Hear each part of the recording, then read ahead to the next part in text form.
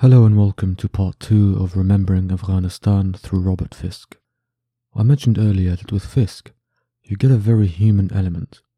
Of course, he talks about geopolitics, history, and the big picture in his book, but that is mostly to set the scene and make you appreciate the gravity of what he was reporting on at the time and what he saw with his own eyes. So this next part will demonstrate this human element when he has an encounter with the soldiers of the Soviet Union in Afghanistan. We will also take a closer look at these elusive rebels that he speaks of. Now, just like before, I have placed in the notes links to various charities you can contribute to who are helping the people of Afghanistan and the refugees from there seeking to make a better life for themselves. Now, one evening during that January in 1980, Fisk would be in his hotel room at the Intercontinental in Kabul with a big map of Afghanistan spread before him, thinking on where to go next.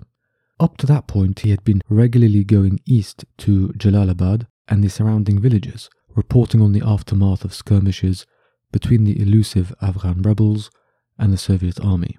He eventually decides to go towards a city called Mazar-e-Sharif in the north of Afghanistan, right by the Soviet frontier. If you remember, we in the last part established how Afghanistan was basically sitting at the underbelly of the Soviet Union, bordering the Central Asian nations, I believe of Tajikistan, Uzbekistan and Turkmenistan, who were part of the Soviet Union at the time. Now, he wanted to go there because he wanted to see the Soviet convoys, which were getting ambushed daily, pour into the country from the Soviet frontier, just to get an idea of the scale of the Soviet invasion. So Fisk goes to Kabul's central bus station before dawn and gets on a bus there. He is wearing, among other things, a very long, warm Afghan shawl, and every time they pass a checkpoint, Fisk would kind of turn away and cover his face, trying his best to look inconspicuous, to look uninteresting, and not like a nosy journalist. And by that time, journalists found travelling by any means in the Afghan countryside would be sent back to wherever they were staying, usually Kabul. At first he was lucky because it was too cold for most Afghan army soldiers to actually come on the bus and look at every person in turn. But just as they approached the last checkpoint, manned by some Soviet soldiers, a local identifies him and turns him in to the Soviets. Fisk would own up to being a journalist to the Soviet soldier, who would take him to a small communications hut buried in the snow. Inside, a half-naked paratroop captain, wearing shades, would emerge. This was Captain Viktor from Tashkent in Uzbekistan.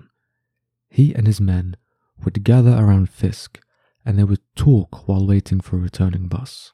Fisk did not get to Mazar-e-Sharif that day, but he did something that no other Western journalist achieved so far. He had an open conversation with Soviet Union soldiers, and their humanity really shines through in his account.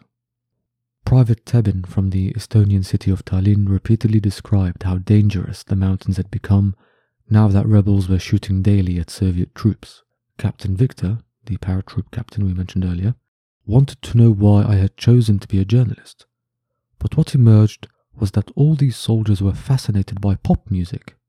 Lieutenant Nikolai from Tashkent interrupted at one point to ask, "Is it true that Paul McCartney has been arrested in Tokyo?"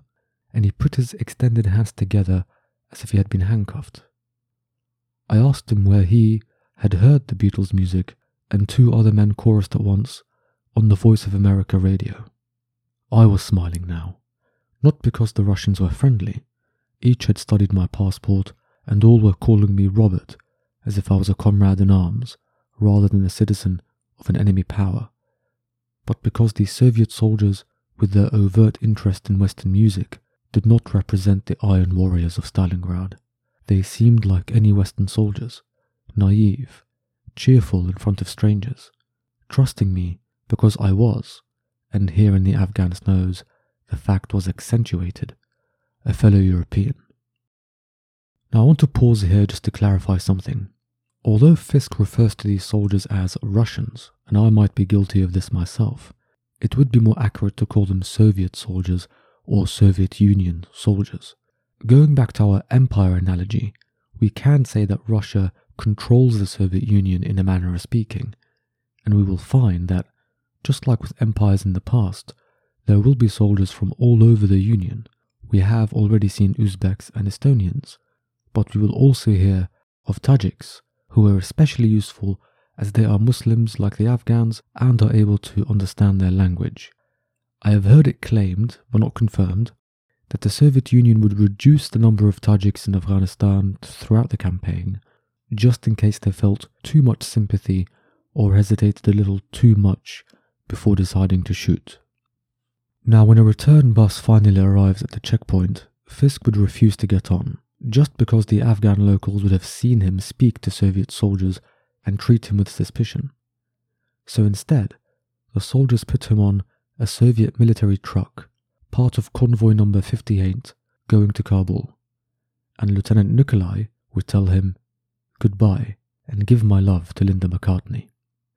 Fisk would see the vast deployment of troops not from a distance, but from the inside of a Soviet military vehicle, and he couldn't believe his luck.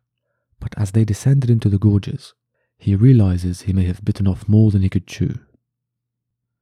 As we began our descent of the gorge, the Russian driver beside me pulled his kit bag from behind his seat.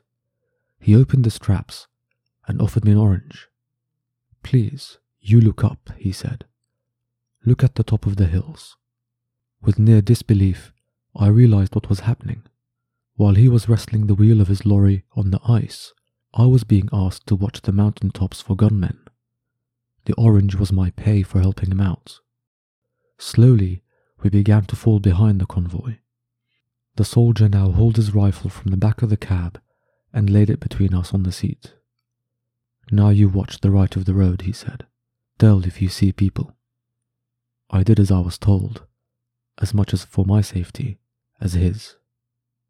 Now when they get to the bottom of the pass, Fisk and this unnamed Soviet driver are reunited with Convoy 58, and there he meets Major Yuri, who he describes as tall and with intelligent, unnaturally pale green eyes. He is a father to a 9-year-old daughter and lives in Kazakhstan. He seems a professional, respected by his men, and quite charismatic.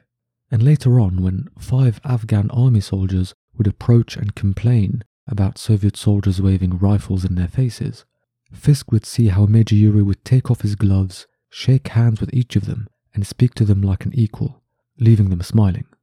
Unlike the soldiers at the checkpoint, he did not seem naive and had little interest in Western music. Instead, he talked to Fisk about politics. "What," he asked, "did I think of Mrs. Thatcher?" I explained that people in Britain held different views about our Prime Minister. I wisely forbore to give my own, but that they were permitted to hold those views freely. Now Fisk is implying here that he knows how people in the Soviet Union are not free to hold their own opinions on their government, that they face the danger of being sentenced to labor camps or worse. But to carry on, I said that President Carter was not the bad man he was depicted as in the Moscow press. Major Yuri listened in silence. So what did he think about President Brezhnev? I was grinning now. I knew what he had to say. So did he. He shook his head with a smile. "I believe," he said slowly, "that Comrade Brezhnev is a very good man." Major Yuri is well read. He knew his Tolstoy and admired the music of Shostakovich, especially his Leningrad Symphony. But when I asked if he read Alexander Solzhenitsyn, he shook his head and tapped his revolver holster. "This," he said, "is for Solzhenitsyn." Solzhenitsyn was a Russian philosopher, writer, and veteran of the Red Army during the Second World War. He would witness war crimes being committed by his own comrades, and throughout his life he would get locked up and sentenced to labor camps several times for his critical views of the Soviet Union. By the time of the events in the book, he would be an exile from the Soviet Union, working as an academic in the West, I believe mainly West Germany and the USA. And that last part, about Major Yuri tapping his revolver holster, is a reminder of the authoritarianism in the Soviet Union. Even the professional, charismatic, and well-read Major Yuri is part of its brutality. One wonders if he said it just because it was expected, much like his comments about Comrade Brezhnev, but going as far as to point at his revolver makes me think he was quite sincere about his feelings there. Now, what would happen next will give us an idea of just how bad things were for the Soviet troops in Afghanistan, especially the convoys. Now, when it comes to deploying such a large contingent of troops, it is not enough to get them and their weapons over the border. They need a consistent supply of food, water, medicine, ammunition, parts for their equipment and their vehicles. As boring as it might seem, logistics is just as important, if not more so, for an effective army, especially on such a large scale in modern times. And these convoys, the backbone of this supply line, described as armoured centipedes creeping across the mountains and plains, would be the perfect target for the Afghan rebels. The snow was blurring the windscreen of our truck, almost too fast for the wipers to clear it away, but through the side windows we could see the snowfields stretching away for miles. It was now mid-afternoon, and we were grinding along at no more than 25 kilometers an hour, keeping the speed of the slowest truck, a long, vulnerable snake of food, bedding, heavy ammunition, mixed in with tanks and carriers, 147 lorries in all, locked onto the main highway, a narrow vein of ice-cloaked tarmac that set every Soviet soldier up as a target for the terrorists, he uses quotation marks there, of Afghanistan. Yet we were surprised when the first shots cracked out around us. We were just north of Charikar, and the rounds passed between our truck and the lorry in front, filling the air pockets behind them with little explosions whizzing off to the frosted orchards to our left. "Out!" Major Yuri shouted. He wanted his soldiers defending themselves in the snow, not trapped in their cabs. I fell into the muck and slush beside the road. The Russians around me were throwing themselves from their trucks. There was more shooting, and far in front of us, in a fog of snow and sleet, there were screams. A coal of blue smoke rose into the air from our right. The bullets kept whizzing over us, and one pinged into a driver's cab. All around me, the Soviet soldiers were lying in the drifts. Major Yuri shouted something at the men closest to him, and there were a series of sharp reports as their Kalashnikovs kicked into their shoulders. Could they see what they were shooting at? So you can imagine the chaos where Fisk is even questioning whether they can see anything or not. And I've read accounts from soldiers before in modern warfare, and they always talk about how, for the vast majority of the times, when you're firing off your gun, you're firing pot shots, you can't actually very clearly see anyone, because if you can, then it's a very, very deadly situation. So it's just a mess of chaos. Now, after they stop and deploy a rescue flare for the dead and injured, Fisk and Major Yuri, along with the rest of the convoy, would finally carry on their journey back to Kabul. As we will come to realize, this is not Fisk's first experience or last experience of combat. He was, arguably, more experienced in that area than a vast majority of conscripted soldiers around the world. But what happens next would place Fisk in a very difficult moral position, and would be quite a scandal in the world of journalism. He would be given a fully loaded Kalashnikov. Some would know it as an AK-47, or recognize it as that iconic assault rifle used by most rebels and guerrillas around the world. And a soldier would tell him to keep watch as they drove. When Fisk would write his dispatch notes for his story later, he would choose transparency and not omit this detail from his narrative. And in this book, he gives his thoughts as to why he agreed to carry that assault rifle. "I had no desire to hold this gun, even less to shoot at Afghan guerrillas, but if we were attacked again, if the Afghans had come right up to the truck as they had done many times to these convoys, they would assume I was Russian.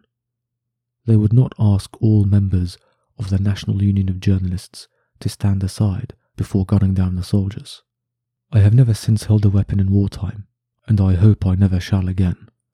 I have always cursed the journalists who wear military costumes and don helmets and play soldiers with a gun at their hip, greying over the line between reporter and combatant, making our lives ever more dangerous as armies and militias come to regard us as an extension of their enemies, a potential combatant, a military target. But I had not volunteered to travel with the Soviet army. I was not, as that repulsive expression would have it in later years, embedded. I was as much their prisoner as their guest. As the weeks went by, Afghans learned to climb aboard the Soviet convoy lorries after dark and knife their occupants. I knew that my taking a rifle, even though I never used it, would produce a reaction from the great and good in journalism, and it seemed better to admit the reality than to delete this from the narrative. If I was riding shotgun for the Soviet army, then that was the truth of it. This notion of embedded journalists who would travel along with armies and report from their perspective at all times first emerged, I think, in the first Gulf War approximately a decade later. It was one of those wars where journalists didn't have to hide their cameras in taxis and smuggle dispatches through local bus drivers, but instead they were invited to witness the might of modern warfare from the coalition side. And that in itself has a lot of moral quandaries. Would such journalists be truly journalists, or would they be propaganda mouthpieces, being spoon-fed information by the armed force they are embedded with? But the very act of carrying a weapon in the manner that Fisk did is a whole issue that even has legal implications. Now, in the Geneva Conventions, which outline how armies and armed groups should behave in warfare, the wanton killing of unarmed civilians, the destruction of civilian infrastructure like hospitals, and killing journalists are the obvious ones. But interestingly enough, what is equally a war crime is for armed groups to not wear uniforms or markings that make them identifiable as combatants. Now, this seems bizarre, and I can imagine some people thinking it to mean that they have to stand out at all times and be very visible. But the object and purpose of rules like this was to actually make the principle of distinction, which is basically the standard practice of recognizing that your target is a military one, be it a person or a building, easier, to avoid civilian deaths or collateral damage, as we call it these days. Now, the logic here is that if an armed guerrilla group made it standard practice to blend in with civilians at all times, then they would put the lives of civilians in danger. So what if it was the other way around? What if a journalist is found to be carrying a gun? The director of Reuters at the time, Gerald Long, would criticize Fisk when this detail emerged and word this logic quite well. He says, "Much though everyone will understand the natural instinct for self-preservation, he should have refused to carry a gun. If we are to claim protection for journalists covering conflict, journalists must refuse to carry arms in any circumstances. The risk to all journalists of any journalist carrying a gun is, in my view, greater than the doubtful protection a gun can give him."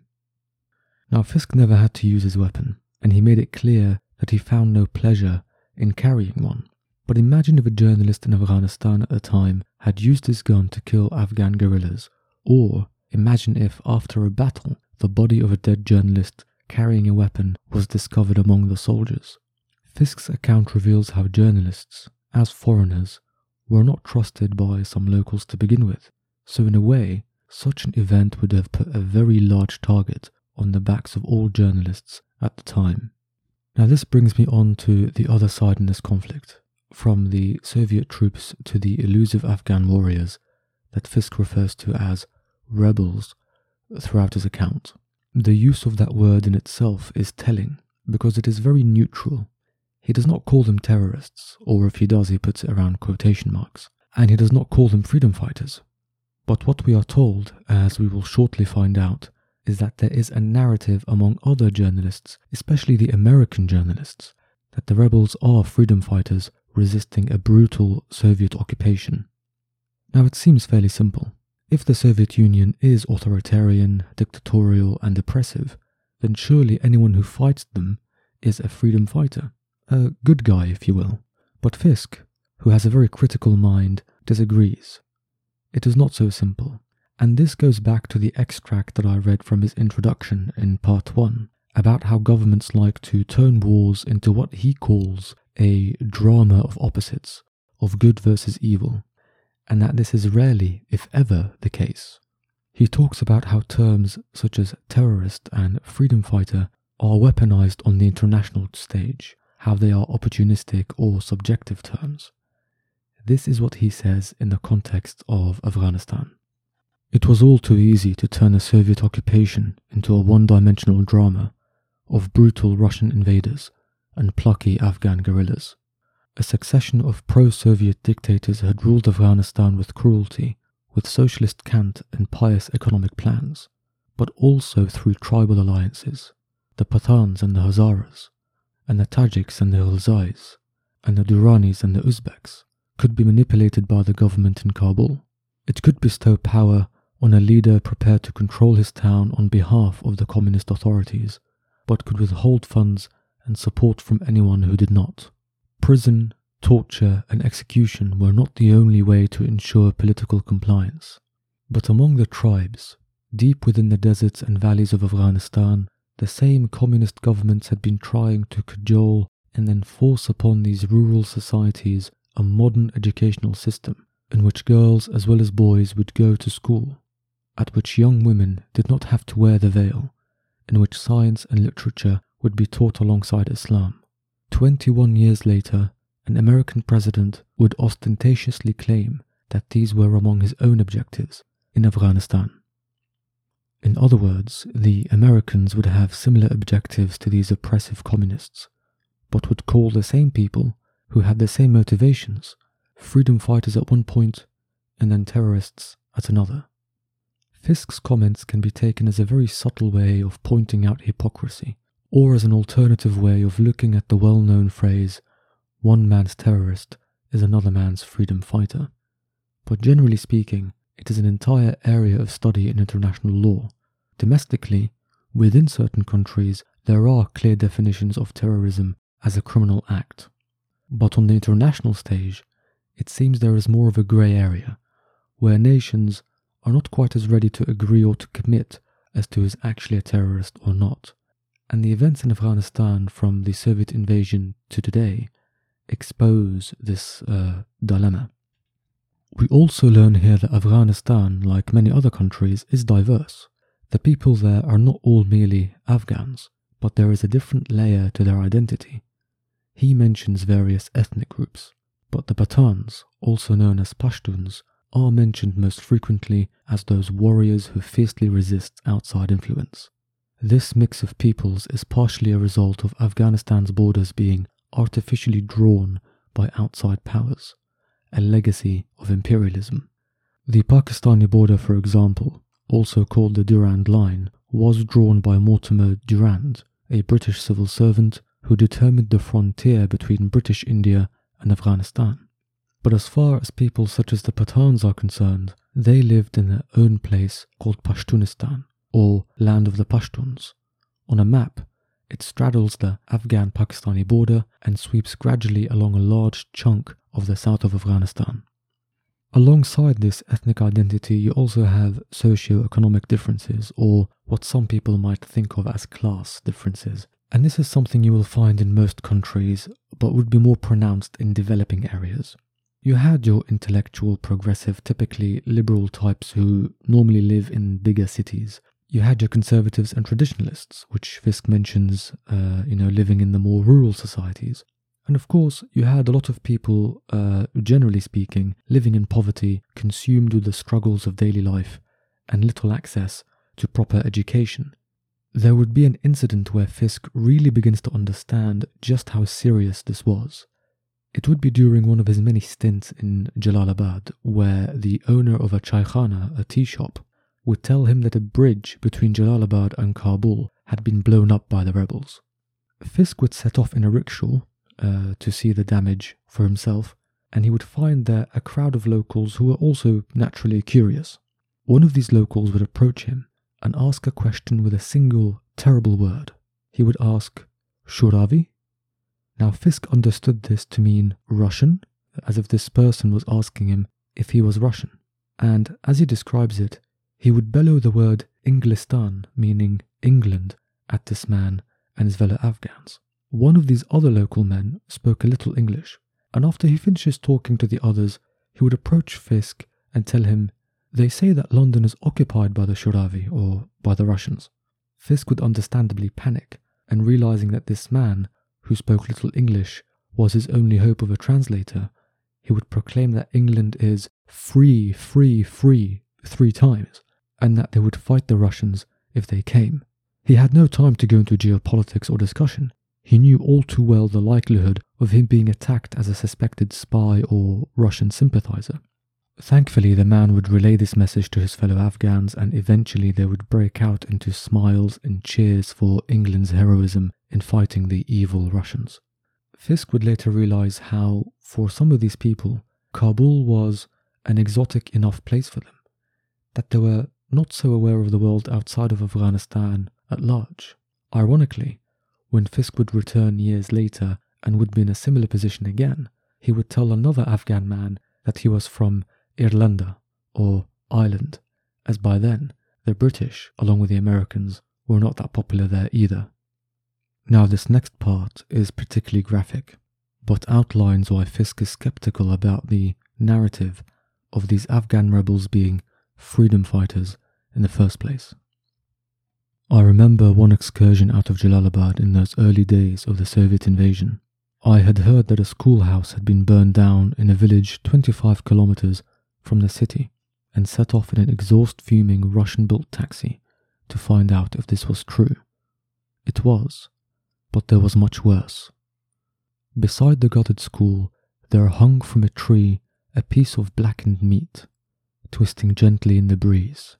One of the villagers, urging my driver to take me from the village, told us that this was all that was left of the headmaster.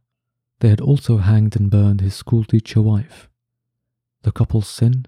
To comply with government rules that girls and boys should be taught in the same classroom. And what about those Pakistanis and Egyptians and Saudis who were, according to Karmal, supporting the terrorists? Again he puts quotation marks. Even in Jalalabad, I heard that Arabs had been seen in the countryside outside the city. Although, typical of our innocence at the time, I regarded these stories as untrue. How could Egyptians and Saudis have found their way here? And why Saudis? But when I heard my colleagues, especially American journalists, referring to the resistance as freedom fighters, and he puts that in quotation marks, I felt something going astray. Guerrillas maybe, even fighters, but freedom fighters? What kind of freedom were they planning to bestow upon Afghanistan? Now sadly, the targeting of schools by these rebels was a very common occurrence, and Fisk would later explain how these places were seen as centres of atheism and communism, and therefore a threat to a religious way of life. Within 3 weeks of the Soviet invasion, signs of a very united Islamic political opposition would start to emerge. Overnight, past the hours of curfew from 8 p.m, unknown persons would shove documents containing demands, accusations and manifestos through the fences of consular compounds. Printed on cheap paper, they would contain drawings of the Quran, the Islamic holy book, and would become known as the Night Letters. Fisk recalls one of these night letters that claimed to be from the United Muslim Warriors of Afghanistan and bore the badge of the Islamic Afghan Front, just one of 4 groups fighting in the south of Afghanistan at the time. It will denounce the Afghan regime for committing inhuman crimes and the Soviet troops of treating Afghans like slaves. It would proudly state that they will not give up fighting or guerrilla attacks until their last breath, threatening the overthrow of the Afghan regime. Their religious fervour, inspired in part by the Islamic Revolution in Iran, but also by the general proliferation of political Islamism in the modern age, would also draw the faithful from other parts of the world, namely the Arab world. The way Fisk mentioned it above, of the rumours that Arabs had been seen in the countryside, makes them sound almost mythic and threatening, like rumours of werewolves or monsters in fantastical stories. But despite Fisk's skepticism at first, he would slowly come to understand the truth of the matter. At one point, when Fisk and his journalist comrades would show up at the site of an ambush where 2 civilians had been killed and 9 others injured, an old man would turn to Fisk and describe these rebels as mujahideen, holy warriors. Gavin from the BBC would look at Fisk with curiosity. They had not heard that particular word being used in Afghanistan before, but it quickly gave them an idea of what the Soviet army and the Afghan government were up against, of the seriousness of the situation. Fisk would seldom lay his eyes upon these holy warriors, but there was one particular incident he recalls. He would be travelling from Jalalabad in the southeast back to Kabul on the main highway, and instead of joining Ali on his old wooden bus, Fisk would take another that was full of students on a government scholarship, a scholarship that they got in return for their loyalty or their parents' loyalty to the government and the ruling communist Parcham party. But from the beginning there was a bad feeling. They were ordered to close their curtains at all times for fear of attack, and as they travelled through the wilderness, the students would crane their necks through the little cracks of light as they approached bends in the road, desperately trying to see if there was an ambush waiting for them. Any illusion of security would shatter when they see the dead body of a man covered in a blanket being loaded onto a bus. A passenger on another bus would tell them that this was a lorry driver who did not stop for the Mujahideen. Some of these government students, looking on in horror, would remove their party badges. As the drivers of the buses would debate on whether to carry on, Ali's bus would catch up with Fisk, and by this point, he realised that his best bet was to join him. And what happens next shows how close to danger Fisk was. Round a bend, just 5 kilometres up a highway, in a narrow valley of rocks and small pines, 6 tall and sunburned Mujahideen stood astride the road. A 7th was perched on a rock, lazily waving his arm up and down to tell us to stop. We had been told that they were poorly armed, that they only dared appear at dusk, that they were frightened of government retaliation.